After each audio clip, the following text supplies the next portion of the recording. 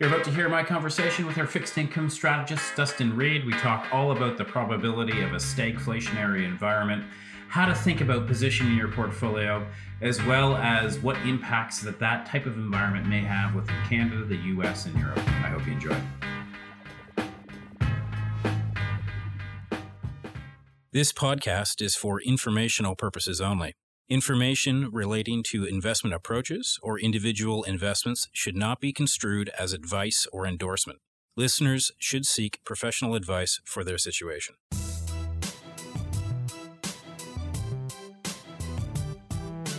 Welcome to the Mackenzie Investments Podcast. My name is Matthew Schnurr, and I'm delighted to be back with Dustin Reid, who's our Chief Fixed Income Strategist. Dustin, welcome back to the podcast. Hey, thanks very much for having me back. It's fairly timely. It seems like it's always timely these days to have a fixed income strategist on. But here we are. Just 2 days ago, the Bank of Canada decided to raise interest rates by 100 basis points, sort of surprising the market, who had expected 75. In either way, very hawkish. What do you make out of the actions out of the Bank of Canada? Yeah, for sure. It's been another wild few weeks, I think, since we connected here on this podcast, and obviously the BOC this week was a significant part of that. So the bank did do 100. Market was pricing 75. I think most people on the street were 75, and it was essentially fully priced. So the 100 was definitely an upside surprise, a hawkish surprise, as you would say. So a few things popped out from the bank and the commentary, and this was a forecast meeting for the bank. So we got new outlook projections, and there was the same day press conference from Governor Macklem and Senior Deputy Governor Rogers. So just to step back for a sec, I think particularly within the G10 space, and we've messaged this through a few mediums here, but it's very important for this. If there's one thing that central banks will not stand for, it is for long-term inflation expectations becoming unanchored. Right. That will not stand. That will not stand, and that's above price stability, short-term price stability, or full employment, or growth, and all that stuff. Long-term inflation expectations becoming unglued is just not happening, and in the Bank of Canada's decision this week, you clearly saw that was becoming a concern for council and probably the bank and the staff at the bank. And I think that's why you saw an outsized increase. And frankly, 75 would have been pretty outsized as it is. And the bank even went up, above and beyond that to do 100. And there's some data that comes out. It's not overly well followed. It definitely will be from now on. But basically, a consumer expectations survey that came out about a week or two before the bank decision, and it had a 5-year inflation expectation survey as part of it, and it jumped from 3.2% year over year to 4% year over year. And with the bank putting rightly or wrongly, a lot of emphasis on the output gap as a driver of policy, which Bank Canada does. Has for a long time. It was when I was there. It continues to do so. The bank thinks that the economy is not only operating above full capacity, but will continue to operate above full capacity. So I'm getting into all this weedy stuff to basically say, okay, here's the picture that the bank, I think, is seeing. Okay, long-term inflation expectations were already high. Now they're going higher. The economy is operating above full capacity, maybe going to accelerate even more. Very, very tight labor market. What are we doing here? What are we waiting for? And let's start front loading rate hikes. And so I think that's kind of the kind of the inside baseball of where I think the bank was thinking and what it wanted to do. In the press conference, and I'm not 100% on this, but I thought this was very interesting. During the press conference, if you watched it live, there were comments around the housing market, and in particular, what the bank thought about people that have variable rate mortgages, because needless to say, 100 basis points is not insignificant. Sure. I mean, it's already been a pretty significant move, and another 100 basis points this week is not insignificant.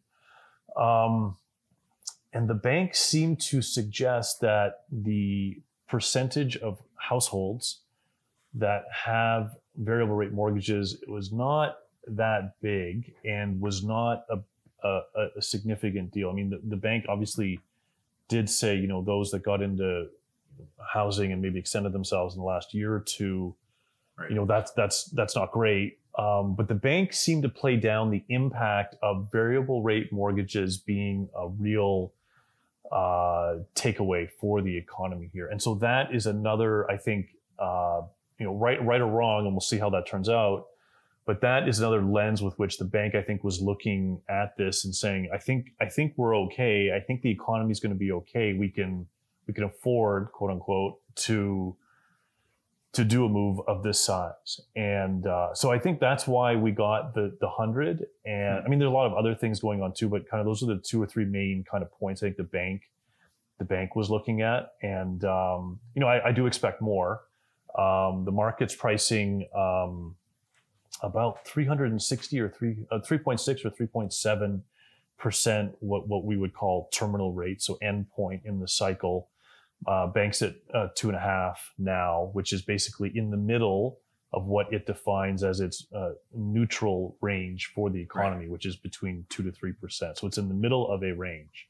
And I think the bank wants to clearly get above the top end of the range and probably a little bit more, and maybe more than a little bit more, but that's where the market's pricing right now. So there's definitely more to go on that front. Great. You reference variable rate mortgages and just the health of the consumer, I guess, and the whole idea behind these rate hikes is to cool inflation, cool demand across the economy. Brings to mind recession risks. I mean, everybody talks about the banks hiking into recession.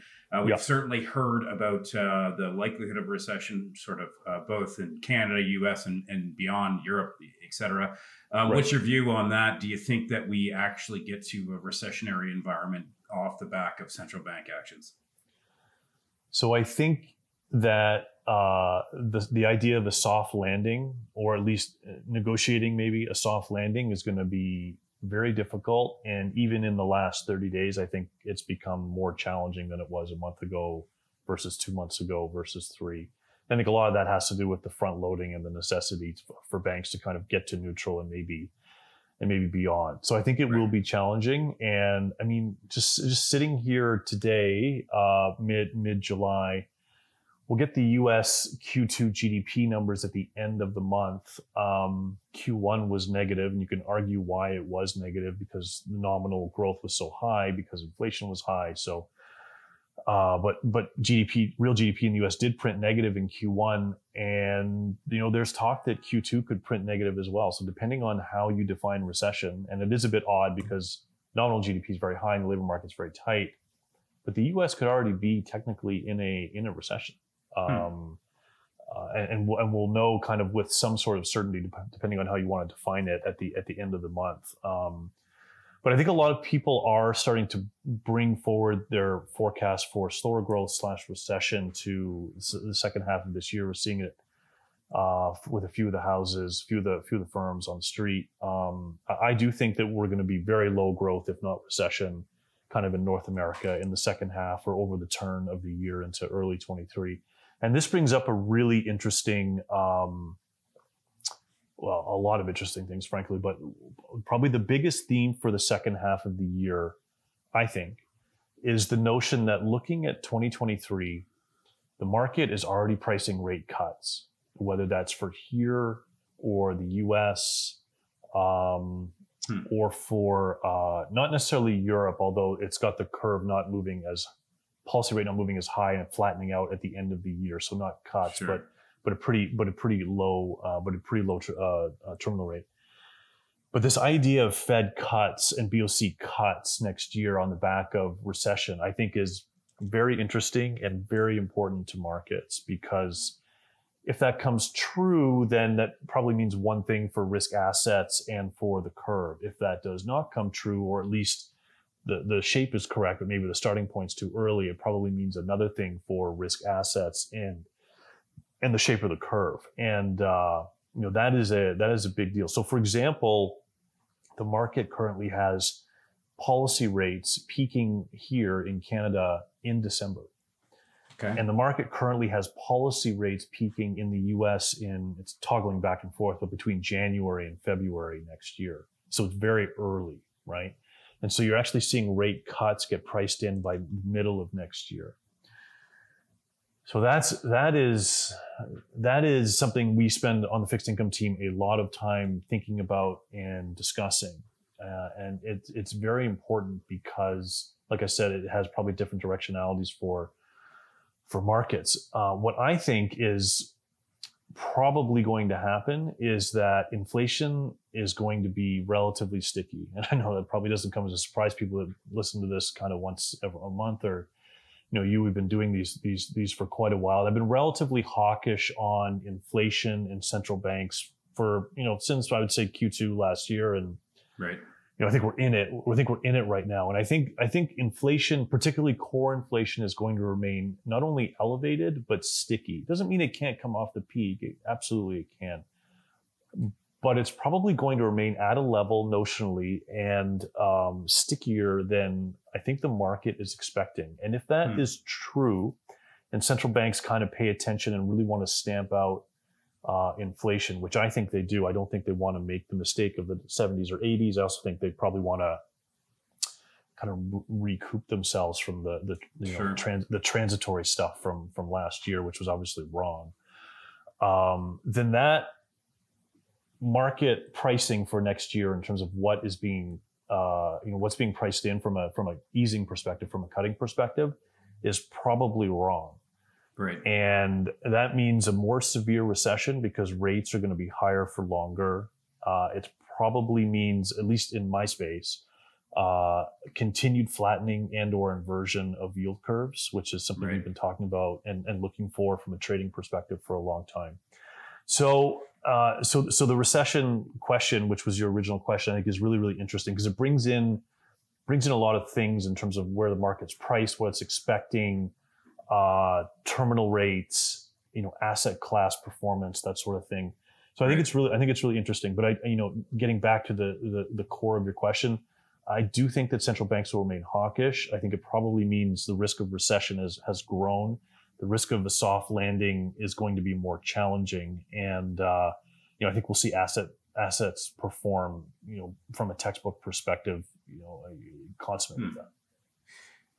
Just to summarize what you said, just to make sure that I have it right, likely, or it seems like you're leaning towards the camp that a recession is either likely or certainly far more likely than it was. And in the context of a recession, central banks will fight inflation before they'll support the overall growth of the economy if inflation is still at hand. Is that fair? I think that's very fair. That's good. That's a good summary. And I think that and people can change, people's minds can change, and that sure, might change, and we're looking for that. Right. But one of the things, I know we've talked about a few times on these podcasts was this big change in Q1, particularly from the Fed.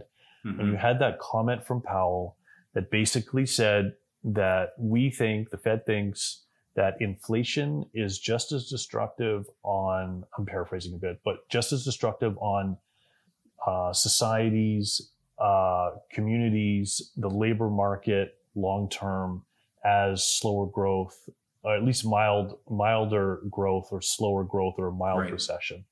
Right. And that was a really interesting point in terms of the lens with which the Fed, I think, was looking at markets. And I think that's, that was probably January or February, Q1 anyway. And, here we are, early Q3. And that, that lens is very much the case, not only for the Fed, but we saw it very much this week from the Bank of Canada. So I think that's very accurate. Sort of another term for that environment sounds like stagflation, which has been sort of the boogie word that people have been throwing around. Yeah. You've addressed specifically Canada and the U.S. From many commentaries, Europe's in even worse shape. Would you expect a similar fate in Europe? So I think Europe's in a really tough spot, maybe the most difficult spot. A lot of it's for obvious reasons, the terrible situation in Russia, Ukraine. Rates are low in Europe, and so it's difficult to kind of climb out of that hole. The deposit rate in Europe is still negative 50 basis points as we sit here today. Obviously, a lot of other central banks have started moving. There is an ECB meeting coming up in the next few days where the bank will probably do something. The question is exactly what it's going to do. But I do think that the terminal rate, the peak in the cycle for Europe is a little more challenging because of the structural issues that are there, and I think that there are significant risks around higher commodity prices, particularly oil and gas, inflows obviously from Russia into Europe that could easily, not easily, but could conceivably create a stagflationary environment in Europe relatively quickly. So I do think that they're in a tough spot, and there are some interesting and trades and portfolio positionings that we've done within the fixed income space to try and mitigate that type of exposure. So we could maybe chat about that later in the call. Yeah, great. Look forward to that. Before we get to the portfolio implications specifically, I wanted to circle back on Bank of Japan. We talked about it during the previous podcast, I believe. But Bank of Japan's a real outlier in what they're doing there. Give us an update there, and how are you feeling about Japan? So Japan remains kind of a really interesting story.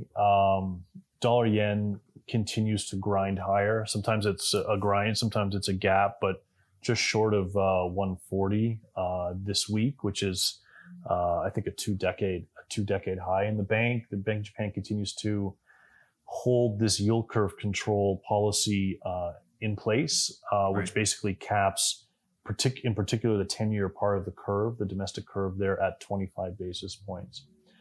And last month in June, there was a lot of discussion around would they dump it, the yield curve control program, would they not? And we saw a really big gap between the futures market, the JGB, the Japanese government bond futures market, and the cash market. That gap has since narrowed. I think the euphoria around that has since closed. And I think that's partially due to a few small, very micro tweaks that the bank made kind of in the wake of its June meeting. But I also think that the positioning became a little bit stretched. And I also think the bank has once again, I wouldn't even say double down. I would say quadruple down. That the policy on the yield curve control program is not going away. The governor of the Bank of Japan is going to be, his term goes through April of next year, April 2023. And I think that he does not want to dump this policy, the yield curve control policy, until after his term is over. What would change that, even with all the other, pushing of global yields moving higher, I think would be if the inflation numbers in Japan domestically came higher. And the move higher in dollar yen, which is why I started off with that comment, is not insignificant. And I think the bank thinks that once at above 140, if we get there, and particularly around 145, that there could be enough imported inflationary impact that you could see the national inflation numbers kind of tick above and hold 3%. And if that were to happen, I think that the bank would at least have a very good look, if not actually change the policy and maybe dump the yield curve control policy, because inflation would be a little bit stickier and a little bit more permanent, a little bit more structural. So we're getting close, and obviously domestic prices and consumption matter there too. It's not just about the exchange rate, but in Japan, I think the exchange rate takes on an added weight versus other economies. So we are getting to the point here at just below $140 yen, where I think this is, it's already interesting, but I think it's getting really, really interesting. So that's something that we're looking at as a team. And I think this 140 to 145 neighborhood in dollar yen, we're going to be watching for verbal intervention, physical intervention in the currency, and how exactly this all kind of transpires with the domestic inflation numbers. Because I think that now that people, it's kind of like, getting swung back and forth. And now that people are expecting that the yield curve control policy to remain in place through the end of Kuroda's term, in early Q2 23, I think that the market doesn't appreciate the idea that somewhere between 140 and 145, it could actually help spark a change in policy. So it's something, Right. we're watching from a global perspective. So that's something that we like. Perfect. Let's get into some of the positions that you're taking in portfolios based on your comments here. A stagflationary environment is notoriously difficult for investors. There's not a lot of places to hide. Yeah. I'm curious about how you're thinking about the portfolio and what you're currently looking at.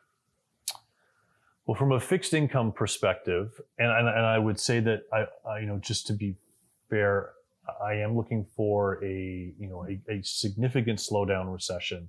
Not quite at the stagflationary environment yet, and Fair it depends enough. obviously how you define stagflation. What level of inflation for how long, how low is growth for how long. So that's a bit more of an art than a science. But Sure. Can I see a scenario where we have lower growth and relatively high inflation versus what we're used to for the last 2 decades?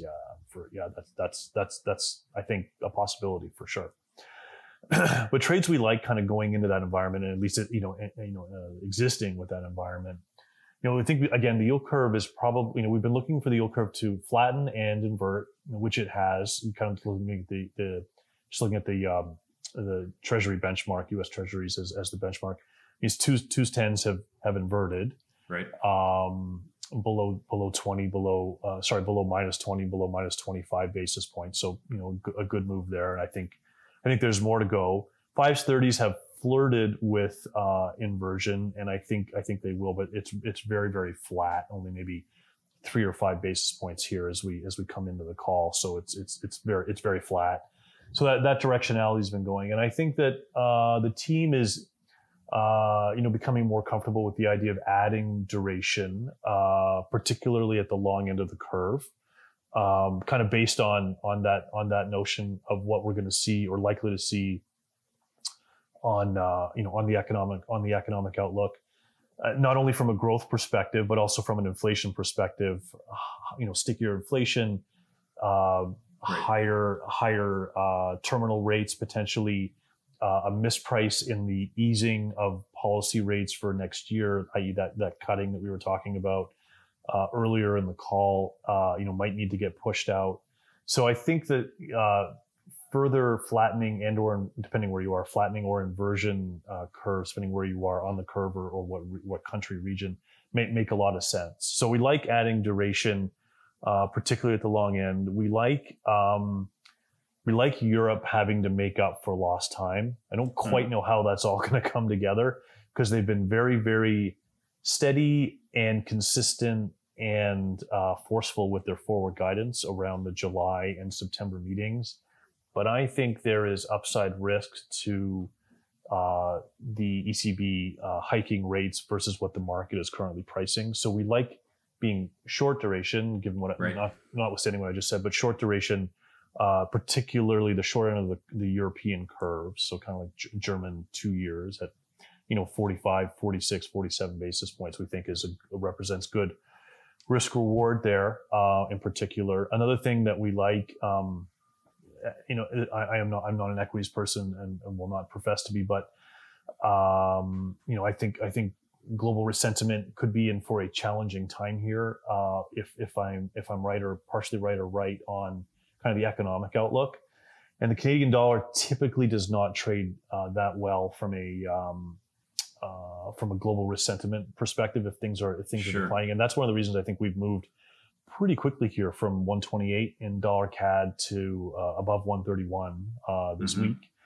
And I think that there is still upside risk there. And so we've had and continue to have what I would call small open hedge position, long dollar CAD throughout here, and continue to like those positions, even with dollar CAD breaking this infamous 125.30 range. It looks like it is going to, maybe dangerous to say, but I think it will hold this time above the top end of the range, because I think the dynamic and the structure of how the global economy is progressing is a little bit different, a little bit more dire, a little bit more negative, for lack of a better term. And I think that's probably not great for the Canadian dollar on a net basis versus the US dollar. So I think that we could continue to see dollar CAD move higher, so Canadian dollar depreciation versus the US dollar. So we like we like those trades. Options are expensive. Their vol is expensive. So we're not necessarily playing it through options.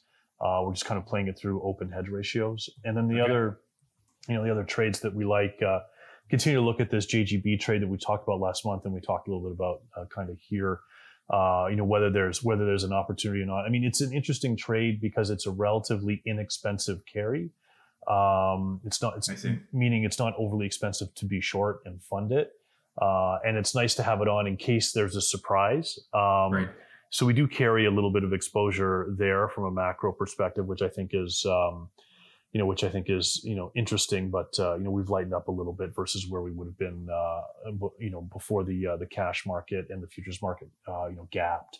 Those are some of kind of the big sovereign macro trades, duration trades, FX trades that we like and we have on in the portfolio. And given the way we think the economy and central banks will continue to move here in the next couple of months and quarters. Great. Well, Dustin, there's more to talk about as always, but we'll call it at this point. Thanks so much for coming on. Your insights are, as always, very valuable, and I look forward to our next conversation. Yeah, that sounds great. Thanks very much for having me.